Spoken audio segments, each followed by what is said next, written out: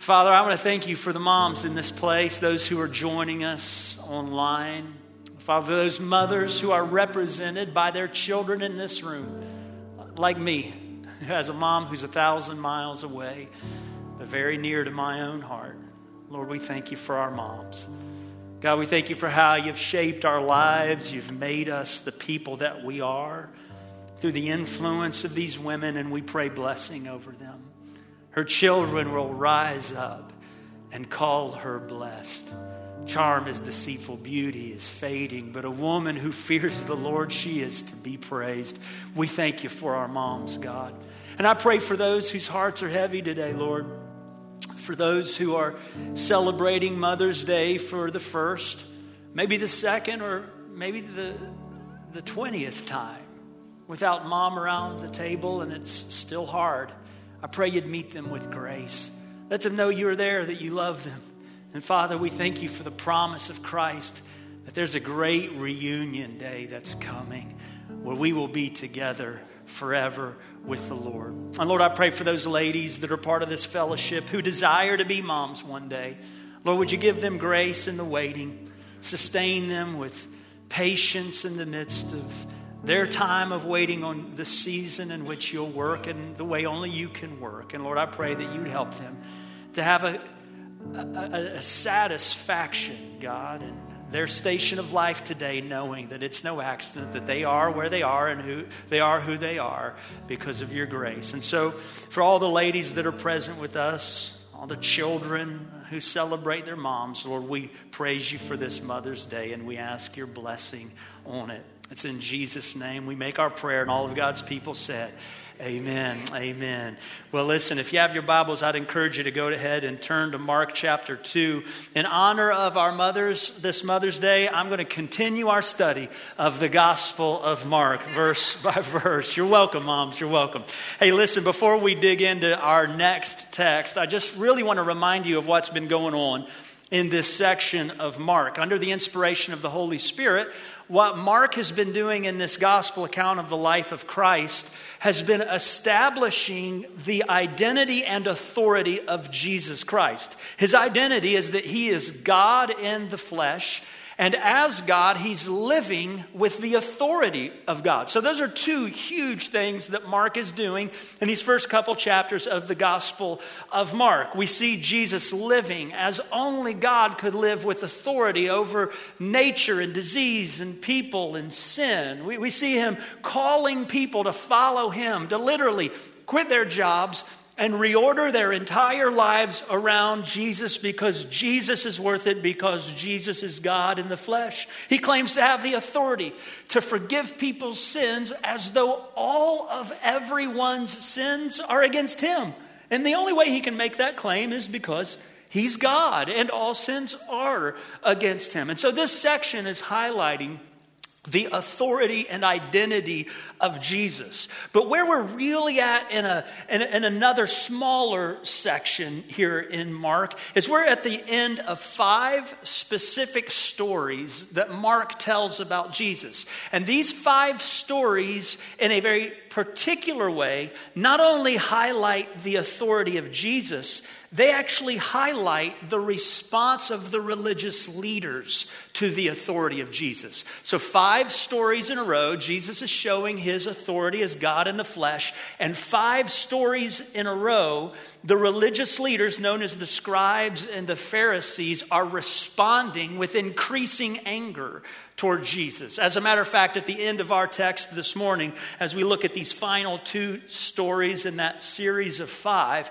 we're going to see that the scribes and Pharisees, the religious leaders, finally get so angry at Jesus that they are determined to put him to death. So this is the place where the die is cast, in a sense, that will lead to Calvary and the murder of Jesus the Christ. And so as we look at these last 2 stories, what we find is that Mark is tying the final 2 stories of this series of 5 around the Sabbath day. Encounters that Jesus had with religious leaders on the Sabbath day. And these encounters cause the religious leaders to be so angry, they decide, we have to get rid of this guy. We can't live with him anymore. So look at Mark chapter 2, and we'll begin reading in verse 23, and we'll read through verse 6 of chapter 3. One Sabbath, he was going through the grain fields, and as they made their way, his disciples began to pluck heads of grain. And the Pharisees were saying to him, "Look, why are they doing what is not lawful on the Sabbath?" And he said to them, "Have you never read what David did when he was in need and was hungry, he and those who were with him? How he entered the house of God in the time of Abiathar, the high priest, and ate the bread of the presence, which is not lawful for any but the priests to eat, and also gave it to those who were with him. And he said to them, the Sabbath was made for man, not man for the Sabbath. So the Son of Man is Lord, even of the Sabbath." Again, he entered the synagogue, and a man was there with a withered hand. And they watched Jesus to see whether he would heal him on the Sabbath, so that they might accuse him. And he said to the man with the withered hand, "Come here." And he said to them, "Is it lawful on the Sabbath to do good or to do harm, to save life or to kill?" But they were silent. And he looked around at them with anger, grieved at their hardness of heart, and said to the man, "Stretch out your hand." He stretched it out, and his hand was restored. The Pharisees went out and immediately held counsel with the Herodians against him, how to destroy him. This is the word of God for us this morning. And as I said just a moment ago, these final two stories in the series of 5 we've been in, they show these two encounters that revolve around the Sabbath day. And it's this conflict that's growing between Jesus and the religious leaders. And it seems to center not only on his claim to be God, but on his claim to be God over the Sabbath day. And for those of you who are unfamiliar with the Jewish Sabbath, let me give you a very, very brief bit of background so you can understand a little bit of what's going on in our text. You see, God established the pattern for Sabbath when he created this universe. Genesis chapter 2, verse 2 says that after God created the entire universe in 6 days, verse 2 says this, on the 7th day, God finished his work that he had done, and he rested on the 7th day from all his work that he had done. So God blessed the 7th day and made it holy, because on it God rested from all his work that he had done in creation. Okay, so you see right there that God established a pattern for humanity that he embedded into the fabric of creation. He rested on the 7th day, not because he was tired, but because he was giving us an example that he desired to be a rhythm for our life, a rhythm of work and of rest. And then when he comes to the 10 Commandments and gives his people Israel the 10 Commandments through Moses, their leader, he actually includes a Sabbath law in the 10 Commandments as the 4th commandment. This is Exodus 20, verses 8 through 10. It says, "Remember the Sabbath day to keep it holy. 6 days you shall labor and do all your work, but the 7th day is a Sabbath to the Lord your God. On it you shall not do any work." Okay, so God commands the people of Israel to have a Sabbath rest on the 7th day of every week, which is Saturday. So God's the author and he's the authority over the Sabbath, because God is the one who's instilled it not only into the fabric of the created order, but also into the law that he gave Israel. Here's what that means. Since God established Sabbath, he's the author and authority over it. It means that when Jesus tells the Pharisees that he is the Lord or the master of the Sabbath, he's clearly saying he has the authority of the one who gave the law of God. In other words, he has the authority of God himself. In other words, he's God in the flesh. And I would encourage you to file these stories away as you all are contemplating biblical evidence for the claims of Jesus toward deity. I know sometimes we're in conversations and people say, well, Jesus never claimed to be God. Well, absolutely Jesus claimed to be God. He claimed to be God all over the place. And this is one of those claims where Jesus is holding the authority of God, and the Pharisees are up in arms about it. They act like they're deeply offended over the honor of God because Jesus is claiming to have the authority of God. But there's something else that's actually going on under the surface here. There's something that's going on that you'll see in our text. It wasn't just the authority of God that was being challenged. It was actually the authority of the religious leaders that Jesus is challenging. Let me show you what I mean. In verse 23 of Mark chapter 2, he says, one Sabbath, he was going through the grain fields, and as they made their way, his disciples began to pluck heads of grain. And the Pharisees were saying to him, look, why are they doing what is not lawful on the Sabbath? Okay, so get the picture here. Jesus and his followers are just walking through a grain field. I know as a guy who grew up in Ohio that grain fields are pretty fun to walk through. You kind of brush your hands along the heads of grain. It's really easy as you're walking through to just snag a bit of grain there in your hand and kind of rub it together there. And the Pharisees see them doing that very action, and they confront them and accuse Jesus of allowing his disciples to break the law. But all they did was pluck off a couple heads of grain. How could that be considered work that broke the Sabbath principle? Well, here's how. Throughout the years, the Pharisees created an exhaustive and exhausting list of rules for the Sabbath. Rules that they claimed would cause you to violate God's prohibition of work on the Sabbath. You want a couple examples? Good. Thanks for being responsive this morning. I'm grateful for that. They said that tailors were not allowed to carry a needle on the Sabbath because a needle was their instrument of work, and that would constitute work if they carried a needle. They said that no one was allowed to carry anything that weighed more than a dried fig, or that was work. They said that if you tossed, and I love this one, if you tossed an object into the air and you caught it with the other hand, that constituted work. But if you threw it in the air and you caught it with the same hand, that wasn't work. I don't know about you. It's harder for me to do the one-hand deal than the two-hand. Jugglers were not allowed to practice on the Sabbath. They said only medical treatment that you could give someone was to keep them from dying on the Sabbath. But if you did any medical treatment that actually improved their condition, that constituted work. And on and on and on, the Pharisees' ideas of what was and wasn't work on the Sabbath were exhaustive, and they were exhausting. As a matter of fact, it was so extensive that for the people of Israel, the Sabbath day, in large part, became the worst day of their week. Because of the regulations of the Pharisees, you had to work really hard to rest on the Sabbath. And the Pharisees loved it.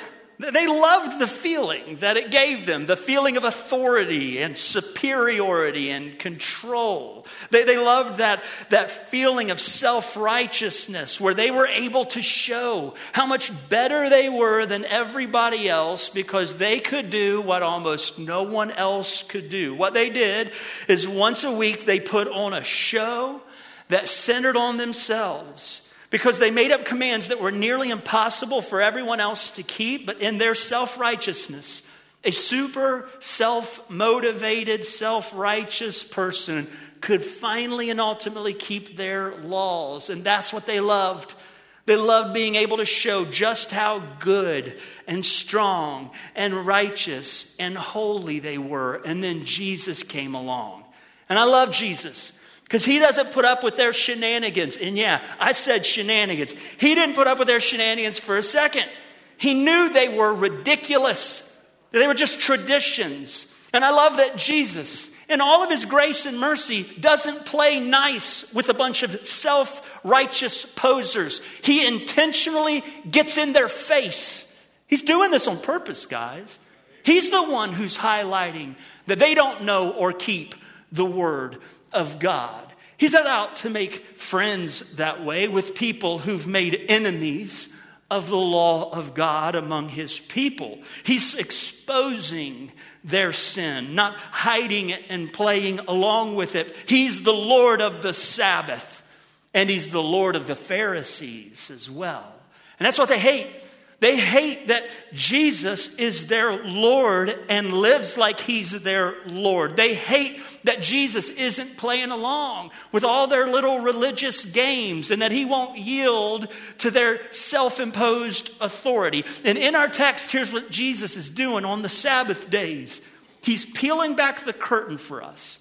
And not only is he revealing the heart of the Pharisees, even more, he's revealing the heart of God. He reveals why God gives commandments in the first place.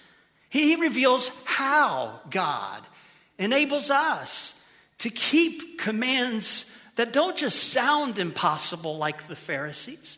They are impossible, like the laws of God. He shows us that his heart is so different than the Pharisees. That's why they don't recognize him when he showed up in the flesh. And all of those dynamics are embedded as the foundation of our text. They form our big idea for this morning. So here's our big idea for this passage of Scripture. As the Lord of God's law, Jesus instructs us for our good and empowers us for our obedience. Guys, that's what Mark is showing us in the details of this section. It's not just that Jesus is God. Yes, he's showing us that here, and that's the point of these 5 stories in this section. And it's not just that the religious people reject and hate Jesus. Yeah, that's the point of these 2 stories and the point of the 5 stories that make up this section. He's showing us something deep in the details.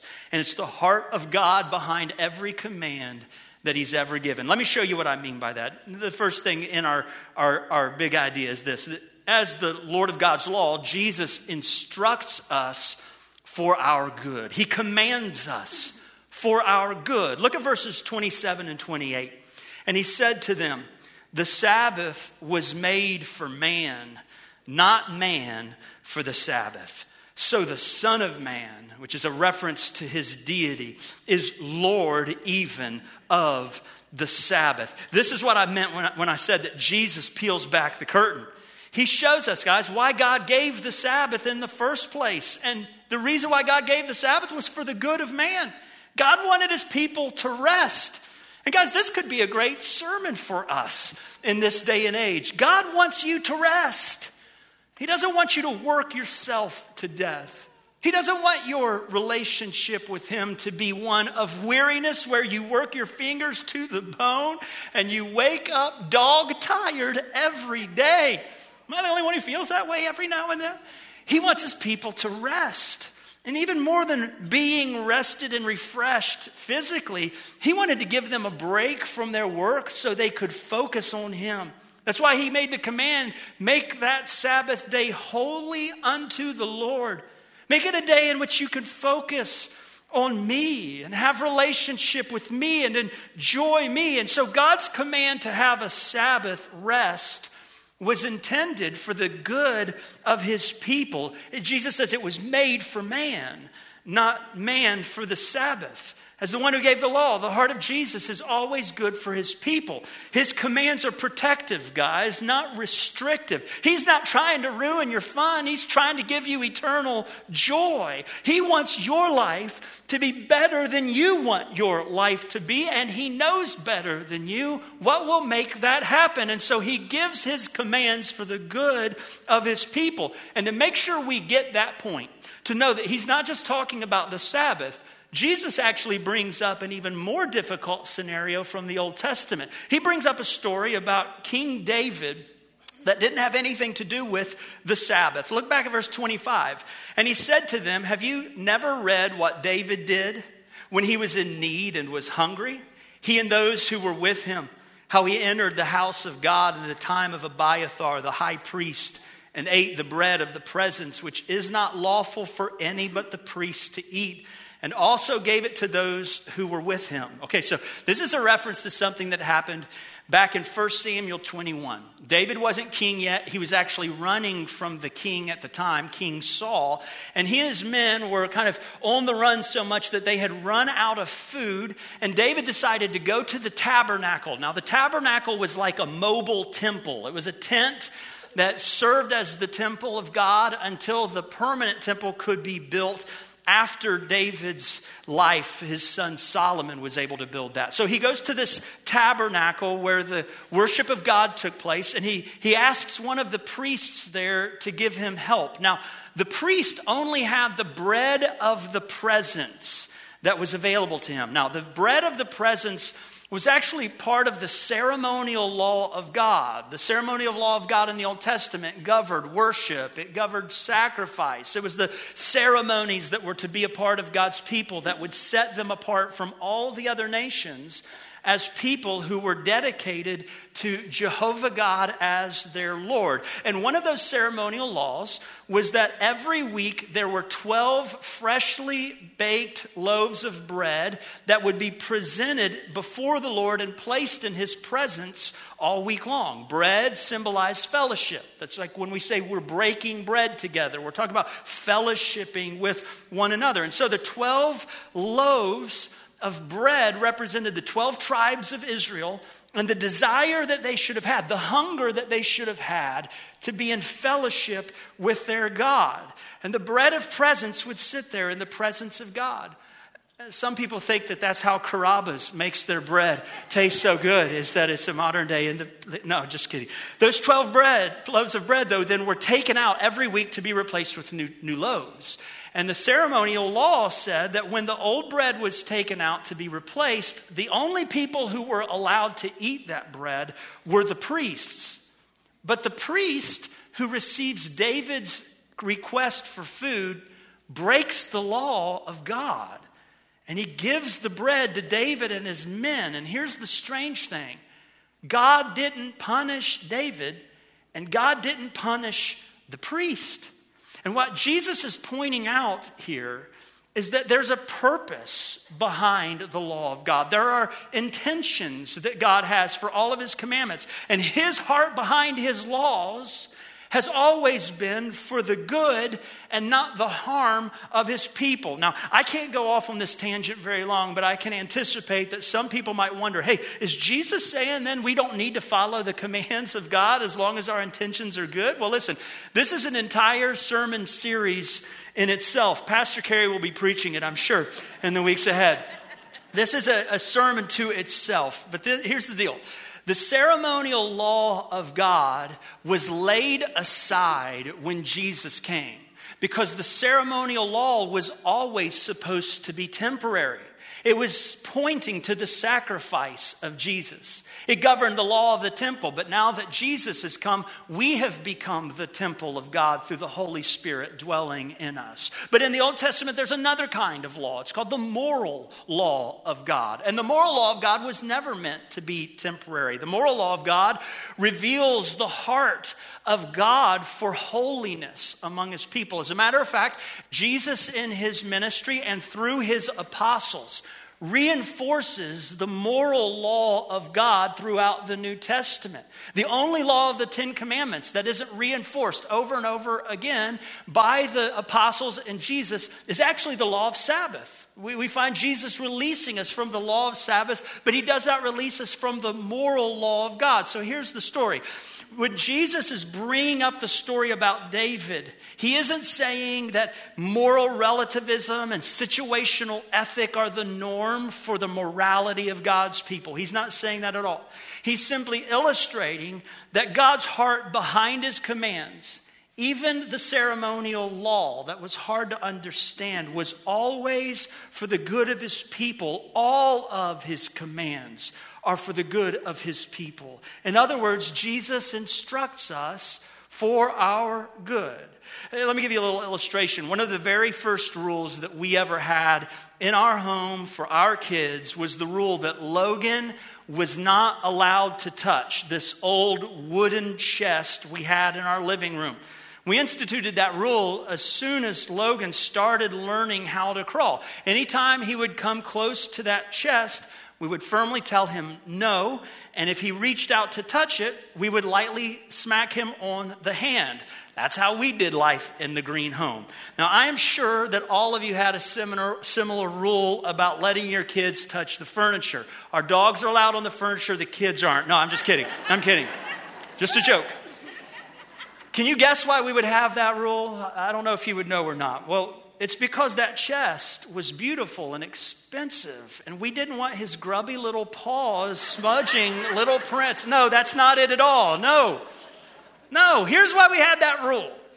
We had that rule because our television sat on that chest, and we knew the day would come when crawling would lead to pulling up on the furniture. And even though that chest was sturdy and solid, and we didn't really think that there was much danger to it, we didn't want to take any chances with our kids. And so we would rather him not pull up on that chest than to take any risk of being harmed. We wanted to protect him. That rule was for his good. Now listen, guys, Jesus is infinitely more devoted to the good of his children than we are to the good of ours. So every command that Jesus gives, every instruction that he makes is for our good. And even though we're no longer living under the Old Testament law, you need to know this. The New Testament is still filled with commands from Jesus to us as his people. Some scholars estimate there are over 1,000 commands in the New Testament for us as followers of Christ. I'll give you a few examples. Throughout the New Testament, with the apostles and prophets bearing witness, Jesus tells us, children, obey your parents. Feels like a pretty good place to start on Mother's Day, right? Hey kids, obey your parents. Husbands, love your wives like Christ has loved the church. Live sacrificially for her good. Wives, respect and submit to your husbands. Employees, honor your employers. Jesus tells us to not be lazy, but to work hard doing honest labor with our own hands. Jesus tells us to live in sexual purity, to live with personal integrity, to be extreme in our generosity, to be patient in tribulation, and to be thankful in all things. He tells us to not forsake assembling together with other believers. On and on we could go. Christ commands us how to live, and here's what we need to come to believe. All of Christ's commands come from the same heart as the giver of God's law. He wants what is good for you. Now just think about your relationship with the commands of Christ. I realized as I was going through this, there are a lot of different responses that we have in our hearts toward the commands of Jesus. There are some people who live in denial. You know, for one reason or another, I don't know what this is, but it seems to be a growing trend in modern Christianity. It seems as though there are many so-called Christians who live as though Jesus does not give us any commands on how to live, or gives us the ability to approach his commands as an a la carte buffet that we get to pick and choose what we want to believe and obey, as though being freed from the Old Testament law means now we can live in lawlessness. And there's this denial that comes over some of our hearts, that Jesus doesn't tell us how to live or what to do. But you need to know this, guys. The Bible's very clear. The grace of God is never an excuse to sin. Listen to Titus chapter 2, verses 11 and 12. You know it's from Titus, so it's got to be good. For the grace of God has appeared, bringing salvation for all people. Look at this. Training us to renounce ungodliness and worldly passions and to live self-controlled, upright, and godly lives in the present age. Guys, the grace of God to us in Jesus is not a life that frees us to lawlessness. It's a life that enables us for holiness. So we don't live in denial as though Jesus, as our Lord, does not command us on how to live. There are others, though, who live not in denial, but in despair. You've tried it. You tried it 1,000 times. You grew up living in a Christianity that gave you a good long list of do's and don'ts. As a matter of fact, you grew up in a Christianity where that's all there was a good long list of do's and don'ts. And you have experienced the commands of Scripture in a way that has absolutely convinced you of one really important truth. You can't do it. And the despair in your heart causes you to live with perpetual guilt and shame every time you hear the word obedience or holiness or Christ-likeness. So some live in denial, some live in despair. But for those who really know the gospel, those who really know Jesus, our relationship with commands of Jesus isn't to be denial or despair. It's supposed to be delight. Listen to 1 John 5, verse 3. For this is the love of God, that we keep his commandments, and his commandments are not burdensome. When Jesus says, come to me, all you who are weary and are heavy laden, he's referring to those who were heavy laden largely because of the rules and regulations that had been placed on them by the religious leaders. And he says, I'm going to give you rest. Take my yoke. It's easy and light. His commands are not burdensome. Guys, when you understand that Jesus is working by his power to bring you good, to bring you joy that will last forever and not just the momentary pleasures that sin might bring. To make your life full of pleasure at the right hand of God and give you a meaning and purpose that only he can provide. Guys, when you realize he is working actively for those things, what he tells you to do when you believe that's his heart is not a burden, it's a delight. Causes our hearts to realize that in God's word, Jesus has given us a not so secret code for how life works best. So let me just ask you this before we move on. What would change in your life today if you saw the commands of Jesus as something for your good? Not a thing to restrict or repress you, but a thing to give you joy and satisfaction and meaning in Christ. Is there any place in your life where you are not living in complete obedience to Jesus? What would it look like for you this morning to say, Jesus, you are my Lord? You're not just Lord of the Sabbath, you're Lord of all, including me. And for some of us, even as I was considering this, and this is another tangent I can't quite go down, some of us are rule makers. Some of us want to be rule makers. Some of us are backseat drivers to everything in life. I'm not talking to you. I'm talking about those of you who are parents, those of you who are bosses, those of you who are teachers. My question for you is, does your heart as a rule maker reflect the heart of Jesus as the Lord of rules? Do your rules have the good of people at their heart as their objective? Parents, can I just encourage you this? Because I said so isn't the best reason you can give for having the rules you give your children. What would it look like if your heart said, I want your good?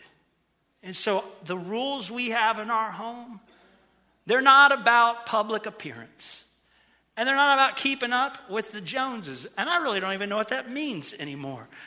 They're about what's best for you. And what's best for you is what Jesus says, not just what mom and dad say. Jesus instructs us for our good. But guys, there's something else we need to see. And I'll just show you this really quickly. That should cause us to understand the commands of God are not burdensome, not just because they're for our good. Let me just put it this way. Number 2, Jesus empowers us for our obedience. He doesn't just instruct us for our good. Jesus empowers us for our obedience. I want to show you something really cool here. Verse 1 of chapter 3. Again, he entered the synagogue, and a man was there with a withered hand. Now, we don't know exactly what this condition was. We just know his hand doesn't work at all. That's why it's called a withered hand. And they watched Jesus to see whether he would heal him on the Sabbath so they might accuse him. They're a bunch of snakes in the grass, aren't they? Let's see if he heals this guy so we can pounce on him. And he said to the man with the withered hand, come here. And he said to them, is it lawful on the Sabbath to do good or to do harm, to save life or to kill? But they were silent. And he looked around at them with anger. He's not playing nice with them. He's getting in their face, in a sense, with his lordship over them. And he's grieved at their hardness of heart. And he says to the man, stretch out your hand. And he stretched it out, and his hand was restored. Guys, just think about what's going on here. Jesus has just revealed in the section before this that he is the Lord of God's laws. He's the one who instituted all of God's commands because he is God. And his commands are always for our good. Then he comes to the synagogue. After having unpacked that, he encounters a man who has a withered or a dead hand that doesn't work at all. And in verse 4, he emphasizes he's committed to doing what is good for this man, because he's committed to do what's good for people. So he's obviously pointing out that the Pharisees don't share his heart. And he's pointing out that they are the enemies of God's law, not the friends of God's people. They did not want him to heal on the Sabbath because their self-righteous hearts cared more about their religious rules than the people that Jesus came to save. And again, that's another message for another time. And Jesus is revealing the wicked heart behind the Pharisees' religion. But what I want you to see as clearly as anything else before we go is this. He's also teaching us another thing related to his commands. You see, Jesus doesn't just heal the man. I want you to notice how he specifically heals the man. Verse 5, Jesus said to the man, "Stretch out your hand." He stretched it out, and his hand was restored. Do you see it? You see what's happening here? Jesus gives him a command. You notice that? He's just gone on this whole section. I am the giver of the commands, and I give commands for the good of people. And he comes to this man with a withered hand, and the way he chooses to heal him is he gives the man another command. Jesus commands him to do something, but do you notice something that's really, really interesting about the command that Jesus gives him? It's impossible. Right? You see that, don't you? Okay, I'm backing up from the very beginning. If you don't see that, we've got to do this all over again. He gives him a command. The man has a withered hand. That word withered is as though it is dead. This man's hand is a dead hand. It